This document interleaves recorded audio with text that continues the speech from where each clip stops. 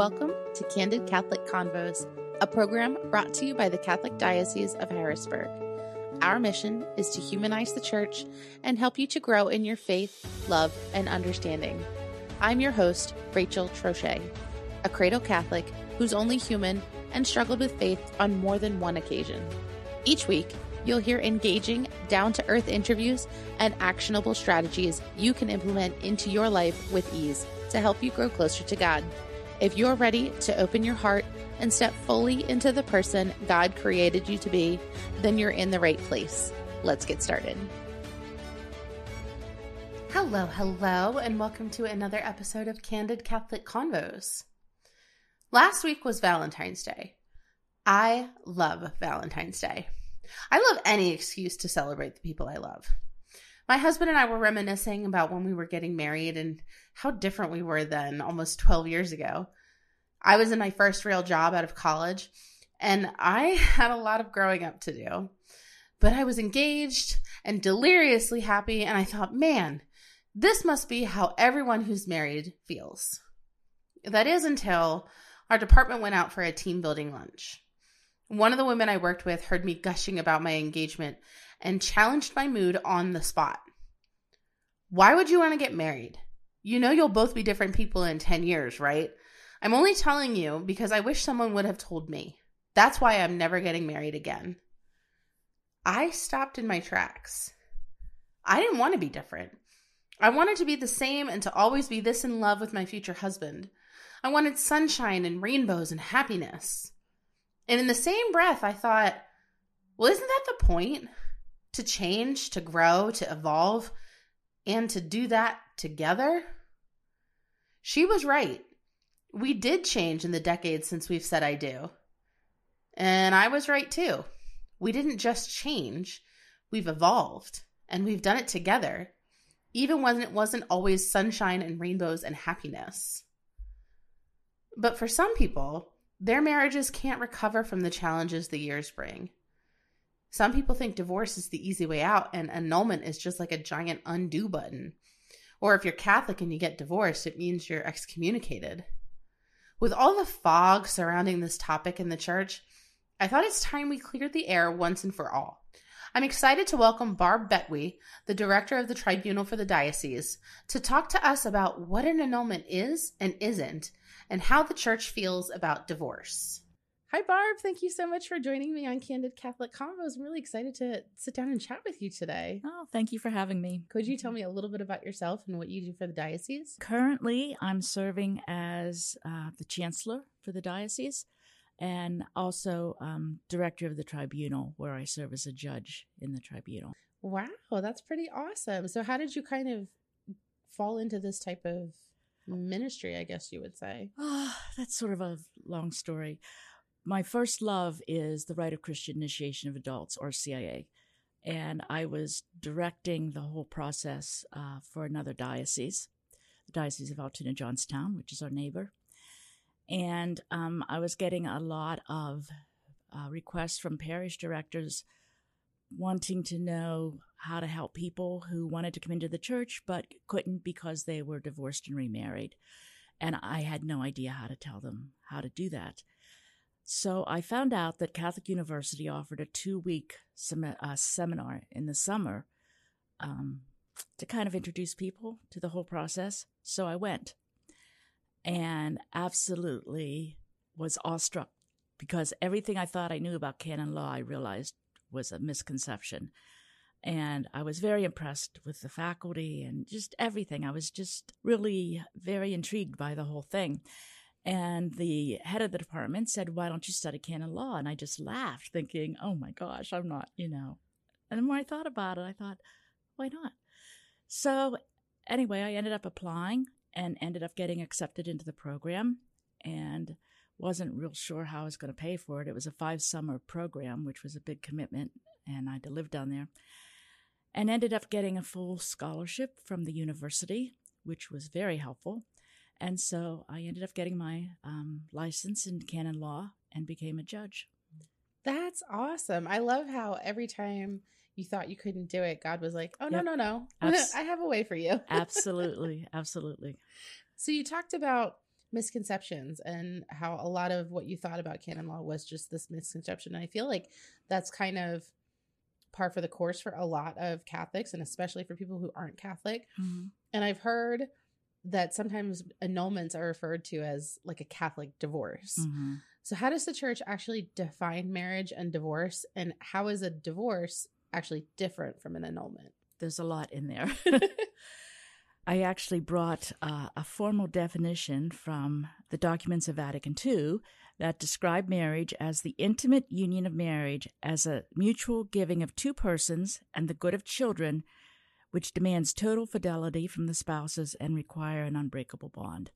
So in that definition, we have what the church sees as the elements of marriage, meaning that when people get married, they vow to be faithful to each other, to be open to children, to that this is an unbreakable bond, so it's for life, and that the purpose of marriage is not just for the good of children, but for the good of the spouse. It's good for people to be married. It's to help the other person in their spiritual development and their emotional well-being. So that's all what marriage is supposed to be, okay? Now, this whole idea of divorce and annulments being Catholic divorce, nothing could be further from the truth, okay? Divorce is a civil reality. Just as when you marry, the state has control over, you need a marriage license and there's certain requirements, so that when you divorce, those legal requirements have to be separated. That's what the divorce is, that whatever bound you together legally is now resolved, broken. It's not a total separation, because sometimes there's ongoing responsibilities. For instance, sometimes there's alimony, sometimes there's children, have to be taken care of, and there's further. It's not that the bond is complete or the marriage is the responsibility to the other person isn't completely broken. Usually, often with divorce, but that's the purpose. It's a legal separation. Divorce happens when a marriage kind of goes bad and the people decide that they can no longer live together, or one wants to move on, and, that's not what an annulment is. In a divorce, you're worried about what happened at the end of the marriage. With an annulment, what we're looking at is what could have been wrong at the beginning of the marriage. And so the word annulment isn't really a good word either. It's one we all use. I use it as a shorthand. But the term the church uses is declaration of nullity. Okay, so what the church is doing is declaring that from the beginning there was something defective or invalid about this union. Sometimes people say, well, I can get annulment because he was unfaithful. He was unfaithful after 20 years of marriage. Well, that may be a reason for divorce, but it's not a reason for annulment, because what we need to look at is, what was his intention at the time you got married? Did he intend to be unfaithful 20 years later? Chances are not. Okay? So when we look at an annulment, what we have to examine is, were people free to give a valid consent? Were they pressured by something? Did they have the ability to give valid consent? So there's a lot of factors that we have to look at. But with a declaration of nullity, what we're doing is saying, at the time of consent, was each person able to do this validly? And so what the church does is declare that the marriage from the beginning was null. It's nothing that the church is doing. Sometimes when you think of the word annulment, you think of a magic eraser, and the church is coming along and just erasing everything and pretending it all didn't happen, that this marriage never existed. I hear that a lot. No, we're not saying the marriage never existed. There was a marriage. It's the question is, was this marriage entered into validly or not? Sometimes I explain it. Think of when two people get married, they join their lives together as if you were putting two bulls together. And at the time they exchange consent, there's a glue that's put on the edge of each of the bulls so that when they join together, they join their lives together. And it's a super glue. I mean, it can't be dissolved. It's indissoluble. The only thing that can dissolve it is death. So that when one party dies, that bond is dissolved and frees the other person to marry again. Okay? So what we look at with a declaration of nullity is when that bond was formed, was there anything wrong? Was there a little crack that nobody even saw the day of the wedding? Nobody was aware of. But as people kind of went through the years of marriage and all the tension and the things that happened, that crack just got bigger and bigger and bigger, and eventually the marriage ended in divorce. Well, if we can go back and say, there was a crack there. Okay, that's kind of a dumb image, but sometimes it helps to visualize that that's what we're looking at. And what the church is saying is they're declaring that, yes, there was that crack there from the beginning. So we have to look at the very beginning of the relationship. I love how you rephrase that the divorce is the end, but a declaration of nullity goes back to the beginning, like Correct. From the start. Was there a problem that we didn't see? I really like that now that we are trying to get to the root cause of the issue, not right, maybe a symptom of the problem. That's really fascinating, especially in your work with RCIA. I'm assuming a lot of the people coming in weren't Catholic, or maybe they were trying to get a better understanding of their faith. Mm-hmm. So are annulments or declarations of nullity just for Catholics? It's for anyone who wants to marry in the Catholic Church. Usually that's what people petition for a declaration of nullity for. They want to marry in the church. And the church says, well, you can't marry because you are already married, even if you were divorced. So it can be a Catholic who wants to remarry. It can be someone who wants to marry a Catholic. Okay, so someone who is Methodist or not even any religion at all, but they want to marry a Catholic and the Catholic wants to be married in the church, then that person, if they were married and divorced, would have to seek a declaration of nullity. That's interesting. I'm sure this is probably a question that you have gotten a lot. Like, if I'm civilly divorced, why do I also need an annulment on top of it? I already went through the process once and it was painful. Mm-hmm. Why do I have to go through this again? The church doesn't recognize divorce. That's a non-entity. Okay, that's something that people may have to go through for civil reasons, for legal reasons, to break ties, to break, property settlements and all that kind of stuff. But as far as the church is concerned, when you marry for life. Okay, so even if a person divorces, the church's teaching is they're still married. Even though they're not living together, even though they may not have any financial responsibility to each other legally, they are still married. Okay, so the divorce is sort of irrelevant. And the church would say, you can't marry in the church because you're already married, And we believe that the bond that was created when you married doesn't matter if you were married before a priest or before a minister or before a justice of the peace, or if you got married by Elvis in Las Vegas. If you exchanged consent, you are married, okay? And that marriage bond is indissoluble. However, the church also teaches that no one is bound to the impossible.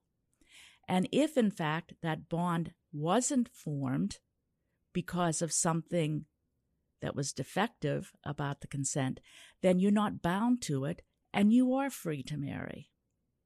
So that's why we have to look at the beginning and see, was it defective or not? Because just the divorce tells us nothing. Right. That does make a lot of sense. So I want to go back to the idea of like a declaration of nullity. What does it mean to nullify a marriage? You mentioned that it's not like taking a magic eraser. Right. The marriage, never existed. What about children who are introduced through the marriage? I'm assuming that doesn't make them illegitimate, but can you kind of go into a little bit more what it means to actually nullify the marriage? Okay. We're not nullifying the marriage. We're not saying the marriage never existed. We're saying that something was invalid from the beginning, that the bond that was supposed to be created was never created. That's what's null. The bond is null. The bond is non-effective. Okay? So the whole issue of children, if we are thinking that we're erasing the marriage, then it's logical to say, well, if there was no marriage, then my children were illegitimate. Okay? Except that the premise is wrong. We're not saying there was no marriage. We're saying, there was a marriage. Was the consent valid or not? It's like if you have a driver's license that's invalid for some reason, it's you have the wrong address on it, or I don't know, any reason why it could be invalid, okay?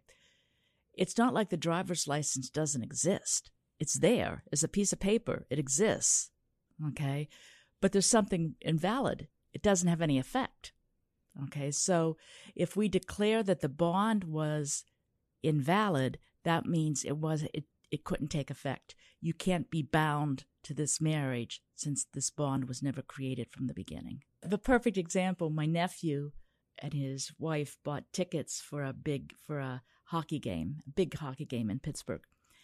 And they were so excited. They were staying overnight in a hotel, and, it was a big deal. So they get to the game, and they wouldn't let them in because the tickets they bought online were frauds. Now, it wasn't that they didn't buy tickets. It wasn't that they didn't spend good money for tickets. All of that was true. They had the tickets in hand. They just weren't able to use them because they were invalid. Okay? It's the same kind of thing. Yes, there was a marriage, but was there something that could have invalidated that consent from the beginning? And as far as children is concerned, the church has always dealt with this issue. So there's even a canon in the Code of Canon Law that very specifically says any child born to a marriage, I'm paraphrasing, that is later declared to be invalid is legitimate. Okay, so even church law says they're legitimate. Legitimacy is a legal issue.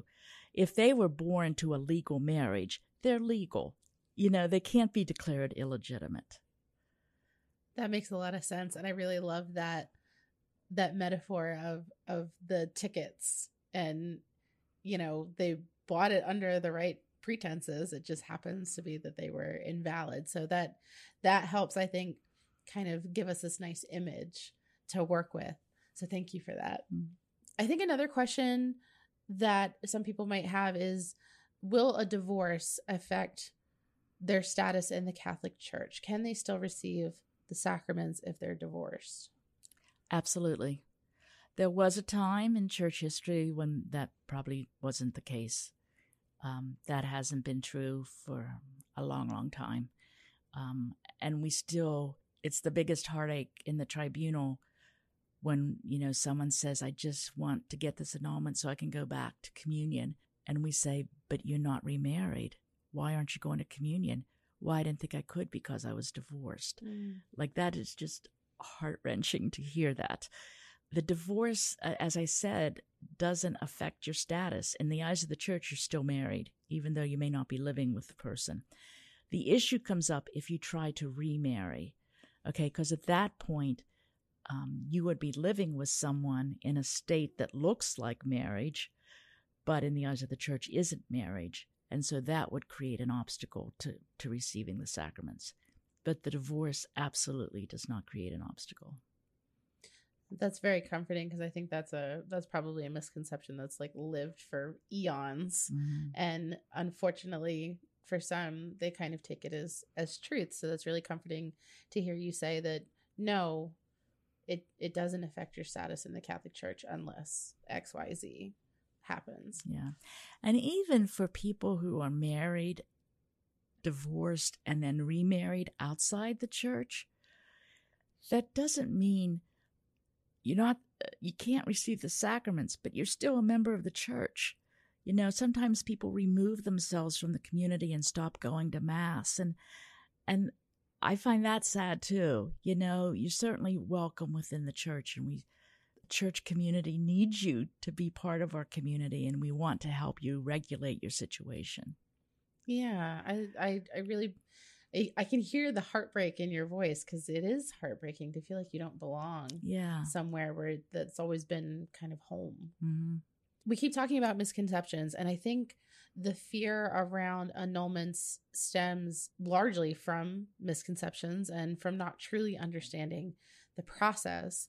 I've never been through an annulment myself, but I've heard it can be considered very invasive. Mm-hmm. I've also heard it can be considered very healing. Mm-hmm. So could you kind of walk me through like the Reader's Digest version of the process and how it can in fact be healing for both parties? Okay. Before I go through the process, let me say a couple things about healing and invasiveness. Is it invasive? Yes. For people who are especially private people, they find it very invasive. But you have to remember, we're talking about the most intimate relationship of your life. So yes, it's going to feel invasive to talk about some of the more, that kind of close relationship that you had with someone else. Especially if you're a very private person, I can see that would feel like it's very invasive. Is it healing? It can be, if you let it be. I had an experience a couple months ago, and it just kind of brought this all to mind. I had to have some foot surgery because my foot could barely walk on it. So I had foot surgery, and after the surgery, I went through about 3 weeks of tremendous pain. And I kept thinking, this was supposed to make me feel better. It's not making me feel better. I feel worse than I did before. But I had to get through that. That was part of the healing process. This, pain I was in, now it feels great. It's everything I wanted it to be, basically. So that's kind of, I once had a woman say to me, you said this would be a healing process. It's not. It's painful. It's horrible. It's like sometimes you have to go through the pain to get to the other side. And if you don't, you can't ever come to that point where you can say, I've dealt with this. I'm healed from it. Okay. So I can say it can be healing. I can't say it's not going to be painful. It depends on your particular situation. Okay. As far as the process is concerned, in Harrisburg, what we ask people to do is go to our website, and there's a link there called Beginning the Annulment Process. And there's one in English and one in Spanish, and it'll take you to a survey. And the survey is just basic information about your prior marriage. When we receive that in the tribunal, we determine what kind of case it is. There's several different kinds of ways you can go. If we find out that it's a formal, what people call an annulment, okay, then we ask you to meet with a case assessor. And case assessors are people from around the diocese. We have them in every deanery, in every county. Volunteers from parishes who have been trained to work with people and help them get their documents together. So they usually meet with a case assessor once or twice, usually twice. And the case assessor helps them fill out all the documents. And there are several documents. There's a petition booklet. There's the petition itself, which we call the libellus. They have to tell us why they think their marriage was invalid. So they have to give us proposed grounds.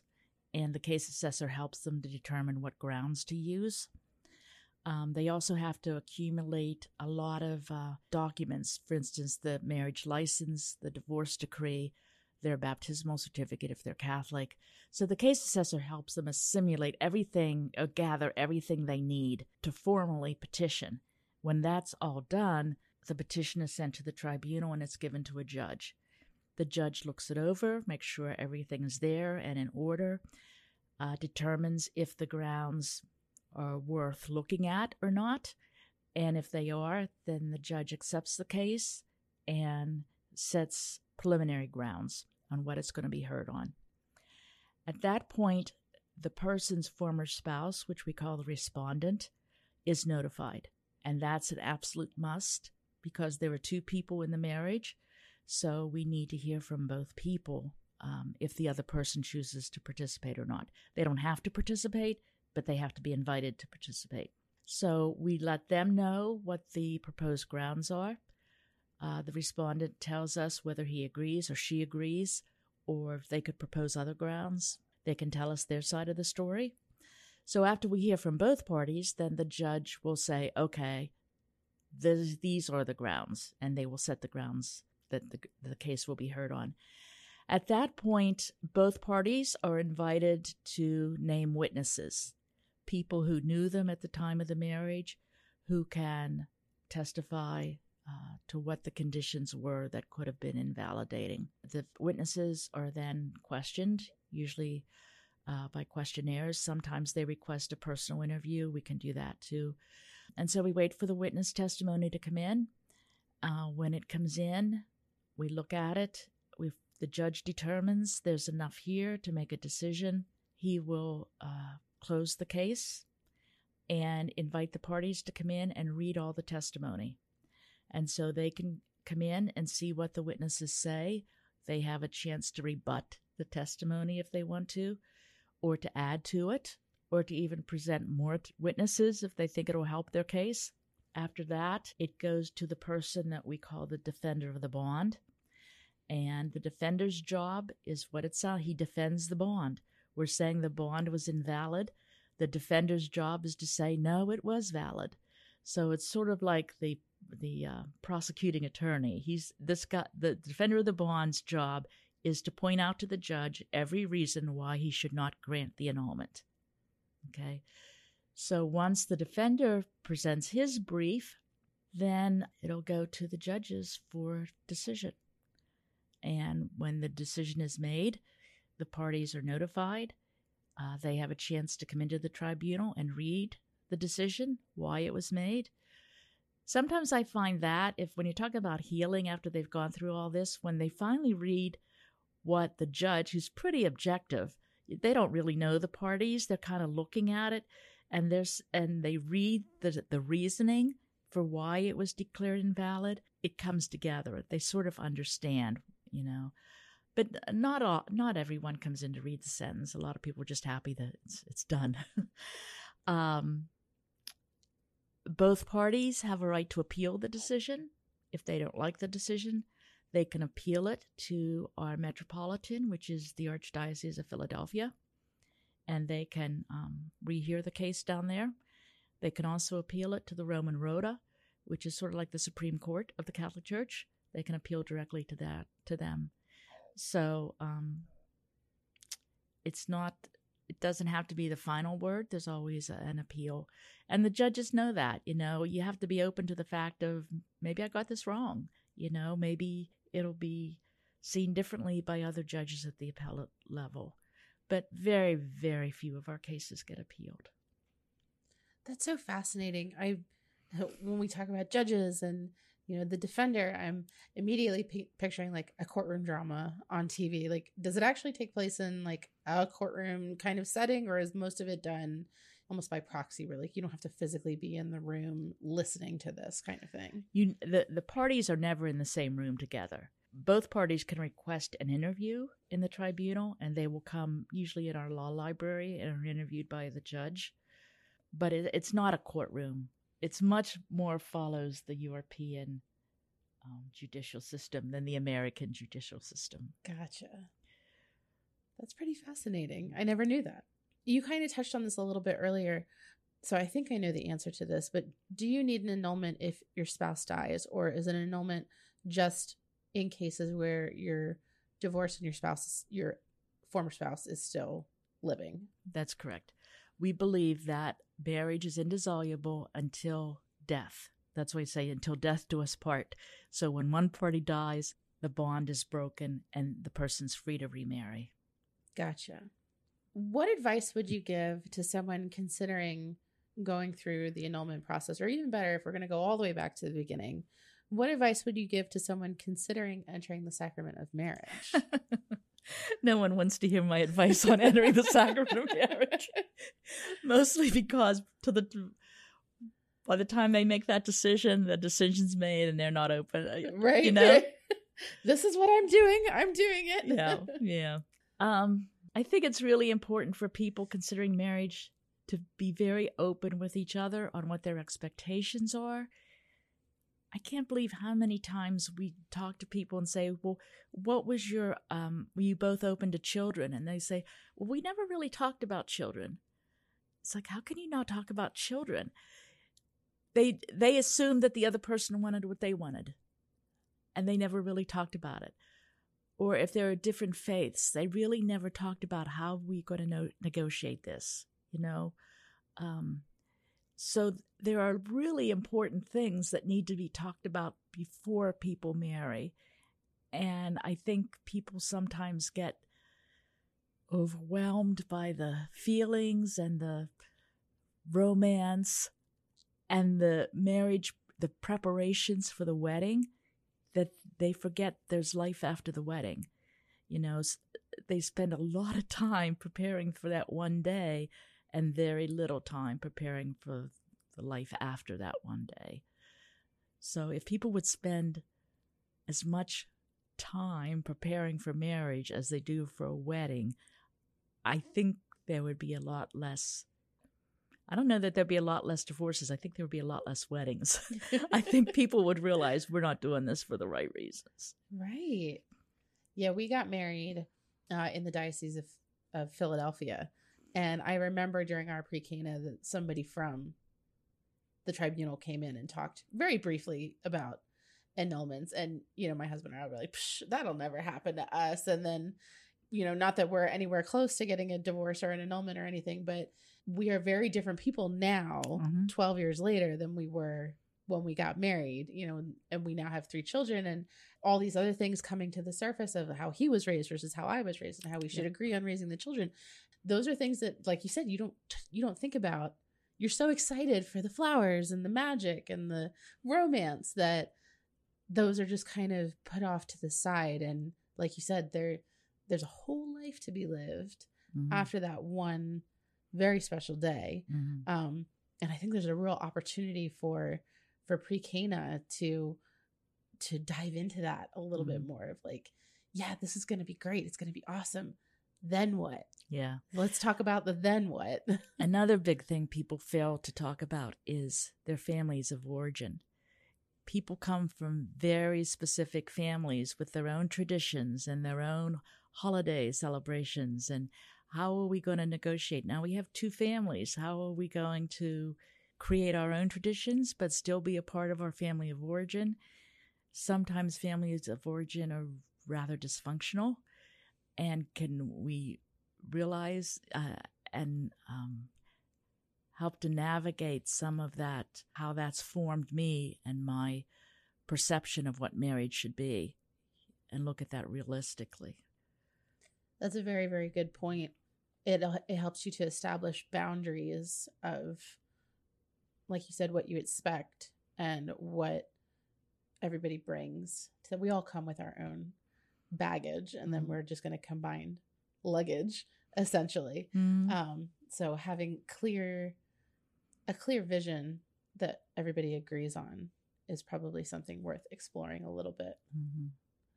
At least a little bit more before you I mean, you can't talk everything out. You no. can't, I mean, that's part of the process and part of the mystery, you know, is working through that stuff. There has to be an openness to work through it. Yes, absolutely.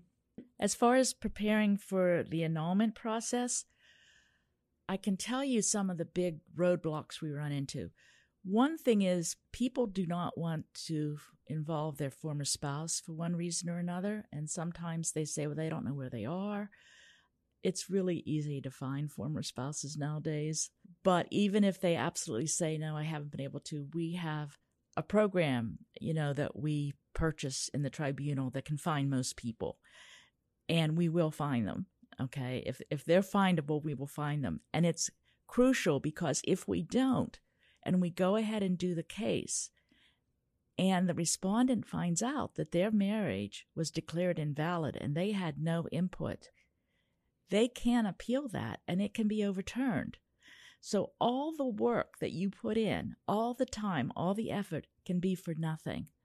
The church is very, very insistent that we contact the respondent. The person doesn't have to participate, but they have to be aware of it. Most of our respondents do not participate. but they've all been told about it. So that's one thing. If you're reticent about involving the respondent, maybe this isn't the time to petition, until some of those issues are resolved. Sometimes people say, but he's violent, he's been abusive, or I don't know what she's going to do. She'll turn the kids against me. Those are all valid concerns. I don't mean to minimize them, but we can't minimize our obligation either. So I believe that timing is crucial, and I believe God works through things. And maybe this isn't the time. Maybe in 2 years, things will be changed, and then that's the time to petition. So you have to look at that. The other big roadblock we run into is with witnesses. We ask people, when they name witnesses, to tell them or ask them if they can use their name and if they're willing to provide testimony, so that they know when they get the letter from us, they're expecting it, and they're willing to cooperate. A lot of times we wait and we wait and we wait for witnesses to send their testimony back, and that's what drags the case on and on and on. So people should, first of all, find out if the witness is willing to respond, and that they will agree to do it in a timely fashion. So I'd say they're the two big things in getting ready for applying for an annulment. Really good things to know before you walk in to the process. So thank you for sharing that. So you mentioned a survey earlier. Mm-hmm. Where can we go to find that or learn more about the process if it's something somebody wants to explore? Okay, we have information on our website. If you go to the diocesan website and go to the Tribunal page, there's a lot of information there. We even have presentations. There's one in English by Father Clark, our judicial vicar, and there's one in Spanish by Father Bateman, who's one of the canonists on staff. And basically, it's a 45-minute presentation explaining the Church's understanding of declarations of nullity, how to go about, what are some of the grounds. It really is sort of an in-depth look at what this is all about. And you can watch it at your leisure whenever you want to. Well, Barb, thank you so much for joining me today and kind of clearing the air on the annulment or the declaration of nullity process. I really hope that whoever needed to hear this heard it, and I really appreciate your time today. So thank you. You're welcome. Thank you. Thank you so much for listening. Our goal at the Diocese of Harrisburg is to walk with you on your faith journey. So if this episode resonated with you in any way, the easiest way to show your appreciation is by sharing this program with your network or by leaving a review on your listening platform.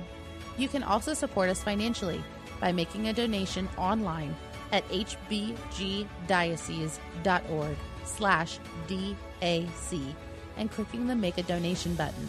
Thanks again, and we'll see you at church on Sunday.